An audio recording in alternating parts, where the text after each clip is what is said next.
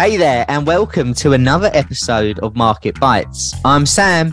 And I'm Josh. And we're here to break down three of the hottest financial events that happened this week, so you can keep your finger on the pulse. Whether you're on your way to work, at the gym, or wherever and whenever you have the time to get updated. So, are you ready? Let's get into it. This podcast is for information and education purposes only and should not be taken as investment advice, a personal recommendation, or an offer of or solicitation to buy or sell any financial instruments. This material has been prepared without taking into account any particular investment objectives or financial situation and has not been prepared in accordance with the legal and regulatory requirements to promote independent research. Past performance is not an indication of future results.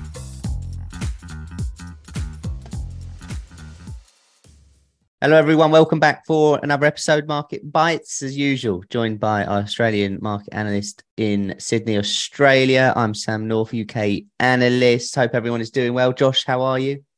I'm very good, Sam. Very good. Yeah, no complaints from me. How about you? Yeah, good. No complaints from me. Overnight, Declan Rice. Here we go. Fabrizio Romano tweeted.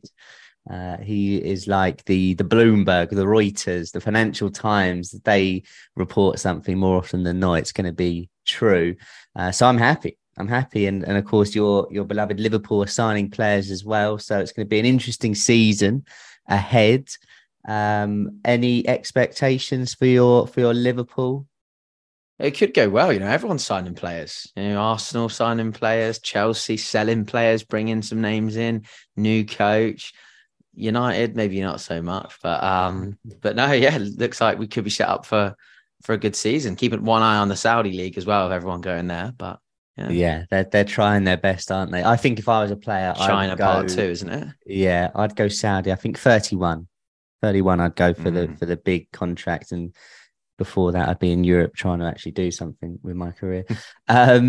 Before we get killed for talking about football too much on the podcast, like, share, subscribe, give us a rating. All of that is much appreciated. Today, as the title gives away, we're going to talk about the RBA. They had their announcement earlier this week. We got the latest jobs report from the US, which comes out on Friday, depending when you're listening to this.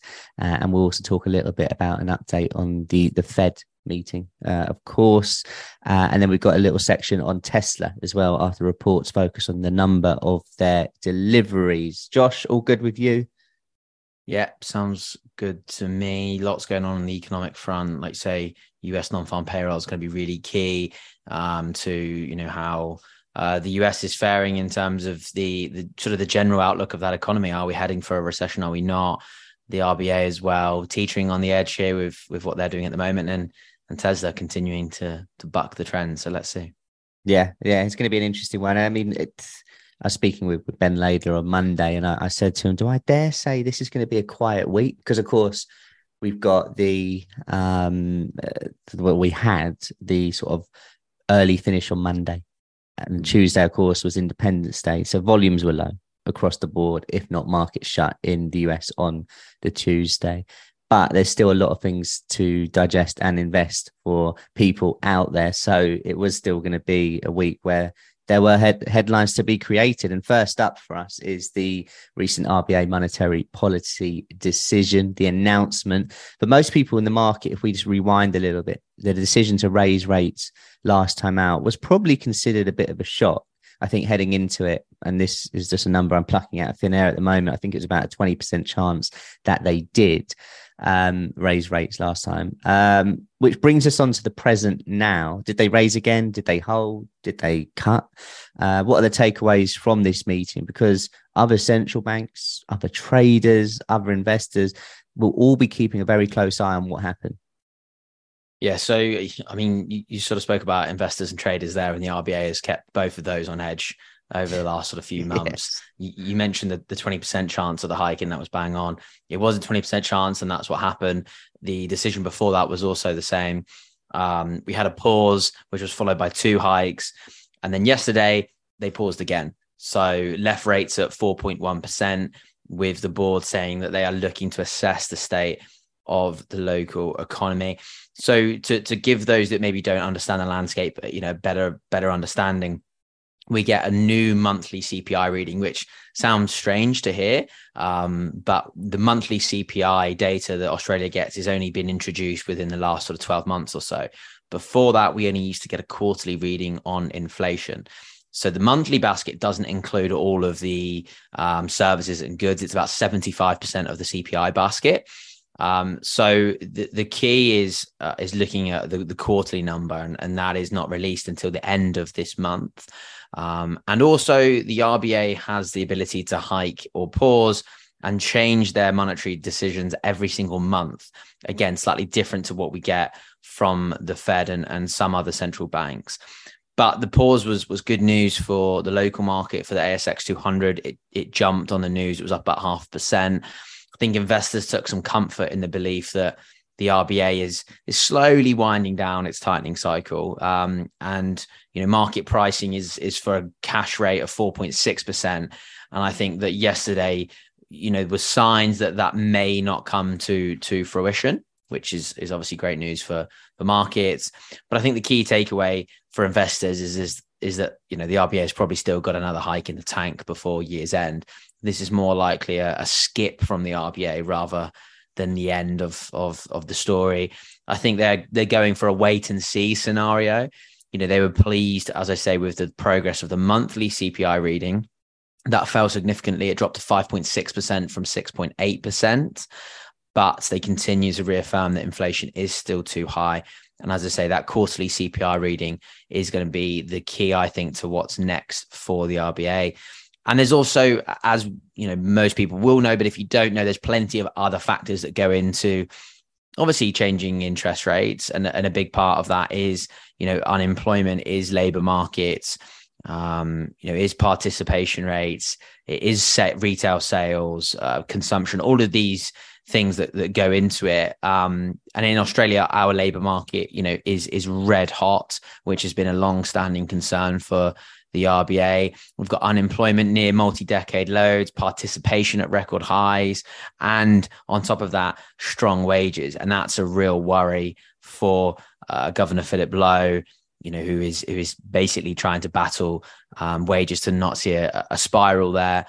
But I think the decision of pausing points towards, them feeling that the economy is weakening and that they have a worry over tipping Australia into a recession. They sort of reiterated that it's going to be a narrow path to a soft landing, and that's getting narrower. But I think the good news, especially for local equities and the local market, is that I think there's a strong chance now that we don't see 4.6% as the peak of interest rates. I think if we were going to see that, we may have seen another hike. Yesterday, we didn't get it. So, maybe we may start to see those expectations of peak rates dialed down slightly. Yeah, it's interesting what you mentioned at the beginning, that traders and investors really have been kept on edge by the RBA. And the devil on, I can't remember if it's your right or left shoulder, is wanting them to then raise rates next time out as well. So they raise, pause, and just send the market crazy. But I think you're right. I think this will be taken well, has been taken well. It'd just be really interesting to see how it sort of develops, I guess, from what other central banks look to do. Yeah, absolutely. And I think, in terms of the sort of the course that they are sort of taking, I think it's been different to the approach of other central banks. The Fed have sort of kept its foot on the gas, haven't, really let that off yet. But, I think that's, going to be on the horizon pretty soon, that easing up. And we obviously, we're starting to see the end of these cycles, but two pauses from the RBA is pretty different to what we've seen, as I say, from most central banks. But for the Fed, we get some more key data this week, Sam. We've got non-farm payrolls. I was talking about labor markets there and how important, unemployment rates are, jobs markets are to economies, to central banks. What's on the horizon with non-farms this time around, and why is it going to be so important? Well, yeah, I mean, it's important because we are 21 days, 10 hours, 15 minutes and 4 seconds away from the next FOMC meeting, to be precise at the time of recording. And this week wraps up the latest jobs report from the US. So let's kick into it. We've got the JOLTS data before that from May. and the weekly initial jobless claims, both of which are going to give us a bit more of an oversight before that big NFP data, which of course will come out Friday for those in the UK, 1:30 p.m.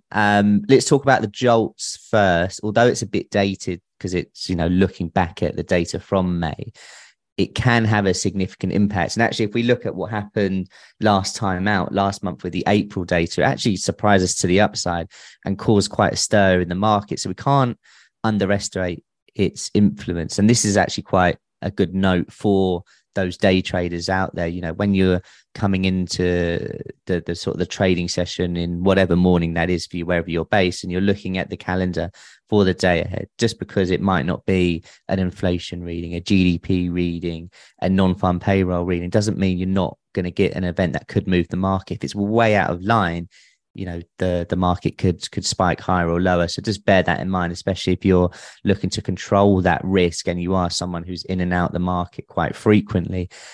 Just be aware of that. Initial jobless claims, there's some good news, but potentially from Moody's. They mentioned that it decreased in the latest week, which is a positive sign. However, the 4-week average is hovering around the break-even level, estimated to be around 265,000 by Moody's. We need to keep an eye on any sustained increase in claims there, because that could obviously indicate a slowdown in monthly job gains, which brings us on to that NFP report itself. The consensus amongst analysts and experts, which don't always get it right, but it's expecting 200,000 added, which would actually be the lowest. If it was 200,000 or just below, it'd be the lowest for 12 months, which would be probably quite a good sign. I think the markets would take that.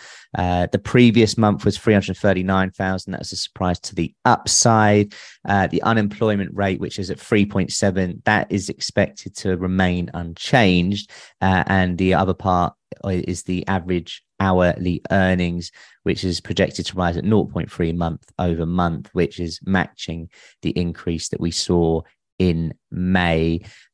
Moody's, again, just to bring them into the podcast, they have quite an interesting take on it all. While they anticipate signs of the labour market cooling off, hence that 200,000 payroll number we just mentioned, they believe it's not really going to be enough to deter the FOMC from resuming those hikes in 21 days, 10 hours, 12 minutes and 10 seconds time. In fact, the market is expecting that 25% increase. We're currently around 88, 90%. That will change day to day, but that's what it is right now. Jerome Powell has hinted at more hikes and claims most of the committee share the view. For us not to get a hike based just off of this meeting, we need to see a really, really low number. You need to come out believing that the rate hikes have done their job, that people are losing jobs to not spend as much money, to cool down inflation even more. And I just can't really see us getting a number way below 200,000. On the flip side, if we get a number closer to 300,000, if unemployment rate is below 3.7, if average hourly earnings are above 0.3, it just increases that hike and actually would bring into question more hikes down the line. Equities wouldn't like that. The dollar would love it. And you would get that sort of monetary policy reaction. So yeah, one to keep an eye on. It's how we finish the week. As with all non-farm payrolls, the Monday and Tuesday that follow are usually pretty quiet, acts as a bit of a reset for the market. But yeah, Friday, bring it on. I mean, it wraps up what could have been a quiet week and makes it a pretty interesting one. Yeah, it certainly adds a bit of spice to the end of the week, doesn't it? Yes. It was always the one on the calendar that less so much now being in Australia, but always used to sort of look out for the non-farms, always a nice sort of trading day. But, I think you made a great point there in terms of data moving in the right direction. I think we've seen that certainly from US inflation, certainly moving at the right pace, down significantly. And just flipping it back to the RBA as well, same sort of movement, really sort of significant falls in inflation, as I've mentioned. But I think, as you say, to sort of really keep the Fed on pause and then to keep the RBA on pause, we've really got to see some aggressive moves further down in this data. And I just don't think that, inflation and unemployment will move enough for both the RBA and the Fed, who are both data dependent at this point. So I don't think that data is going to move enough for either of them to sort of not hike again in the short term. Yeah, absolutely. Right. We've covered the RBA. We've done the NFP.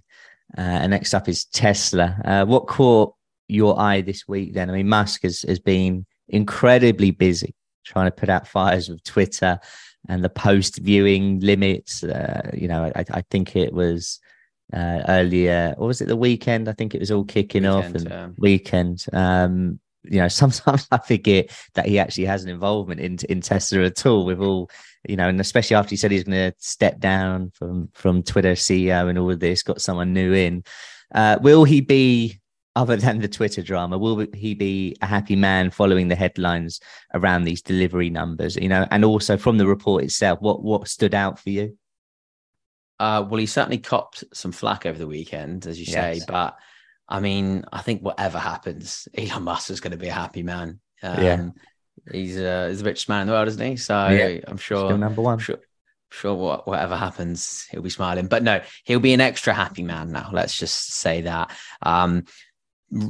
Record quarterly sales or deliveries from Tesla in Q2, 466,000 deliveries, higher than Wall Street estimates.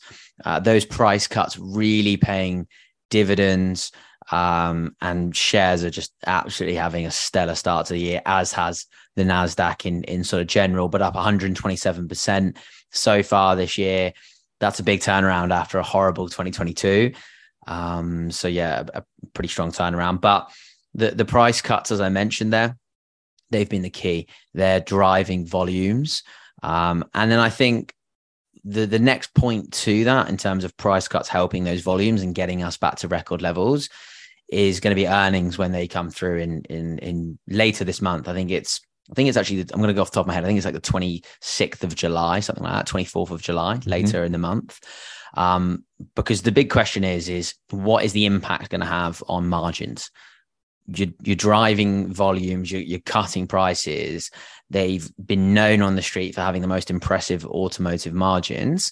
And I think that's going to be on watch. Consensus is for automotive gross margins to come in at 20%. And I think that is going to be the number to watch, because their margins, as I've said, have been impressive.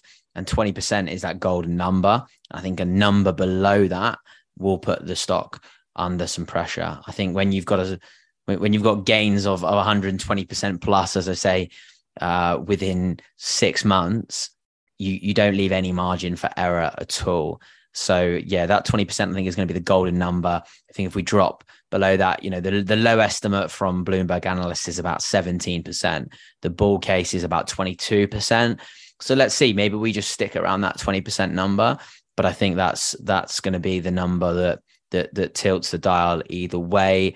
But I think just coming back to maybe some strong points for Tesla, and to really sort of, cap off why we've seen, such a big gain this year. Also, we've got obviously those record numbers that I've just mentioned. We've got the supercharger deals that it's announced with Ford, with GM, and with Rivian. They've been huge and just show, that they're not just, a vehicle manufacturer. They are so much more than that. It's an energy business. Its battery ecosystem is second to none. Then we've got this sort of AI driven autonomous pathway that they're sort of on as well. And then bottom line, it's got some amazing cars as well that, as I say, are selling at those record levels. They are honestly spaceships. I drove one at the weekend. My auntie has one. I drove one. They're just insane. You get in, I know most people know this, but you get in with a card, you just literally get in and it starts. You get out of the car, it just turns itself off and just locks. It's brilliant. There's no start button, no stop button, cameras all over the place. Yeah, it is brilliant. How much they paid to say that? And you're basically a salesman now. No, I know. Yeah, I probably would make it Elon if you're listening. We'll take Tesla sponsorship on the podcast now. But look, I think there's plenty of reasons why investors love the stock, right? And we had a client event here in Sydney about a week or two ago, and I was talking to a couple of guys who love Tesla there, but they own a Tesla as well. And I think, I was talking about it there very highly, but when you do maybe own the car, it's a great reason to own the stock as well, because you just see how good it is. And in that sense, so that's all the good things to to love the stock and to own the stock. Obviously, on the the negative side as well, we've got margins to think about. We've got competition to think about. There's obviously, demand coming into it as well. If we think about this economy slowing down in the US, are people still going to be buying Teslas? Do they need to bring through a cheaper model? So there is plenty of, downsides as well. But I think it's worth noting that production was super healthy in the last quarter as well. They were at 480,000. And I think that's really positive in terms of increasing their capacity to be able to start dealing with greater demand, because we're going to see it. This EV sort of transition is happening no matter what anyone says. Lots of countries, phasing out combustion engines. So I think that's an issue that we've seen for Tesla in the past, is not being able to get enough vehicles out of the factory, wait lists going back 12 months. But that seems to be changing. I think that's key. China's been a big factor of that. It's Shanghai factory picking up again. They had a 20% increase in production and deliveries in June. And China, again, another key market, biggest in the world for EVs. And they've just announced an extension of tax breaks for consumers buying clean vehicles until 2027, which was originally pulled at the start of this year. So that's another huge win there for Tesla from a sales and production point of view. So bottom line, look, the Tesla bulls are going to be absolutely loving this. And I think this is going to put the bears into hibernation for a little bit. Oh, I love it. Love that finish. I mean, Tesla, of course, had a strong year, good year-to-date performance. 5-year performance, as we know, is insane, incredible, over 1,000%. So Elon Musk is happy, richest man in the world, despite having to put out fires all weekend on Twitter. What else have we got by the back end of the week? We'd have had FOMC minutes, Eurozone retail sales from May, not expecting anything there, and also the Canadian jobs report. Beginning of next week, Chinese inflation on the Monday, one to keep an eye on, obviously in a very different situation to many parts of the world. That will come in Monday. On 10th, 11th, 12th, on the Wednesday, Bank of Canada announcement. So following the RBA, it will be interesting to see what they do there. Also got the RBNZ there too on the same day. UK jobs data on that week, next week, along with UK GDP. And you also get some ECB minutes. So a couple of interesting weeks ahead of us, and then of course it won't be too long until we have the US inflation number out as well and all of that. So yeah, busy couple of weeks. Josh, until then, thank you very much. No, thank you very much, and thanks everyone for listening. Speak soon. Take care, everyone. Trade safely.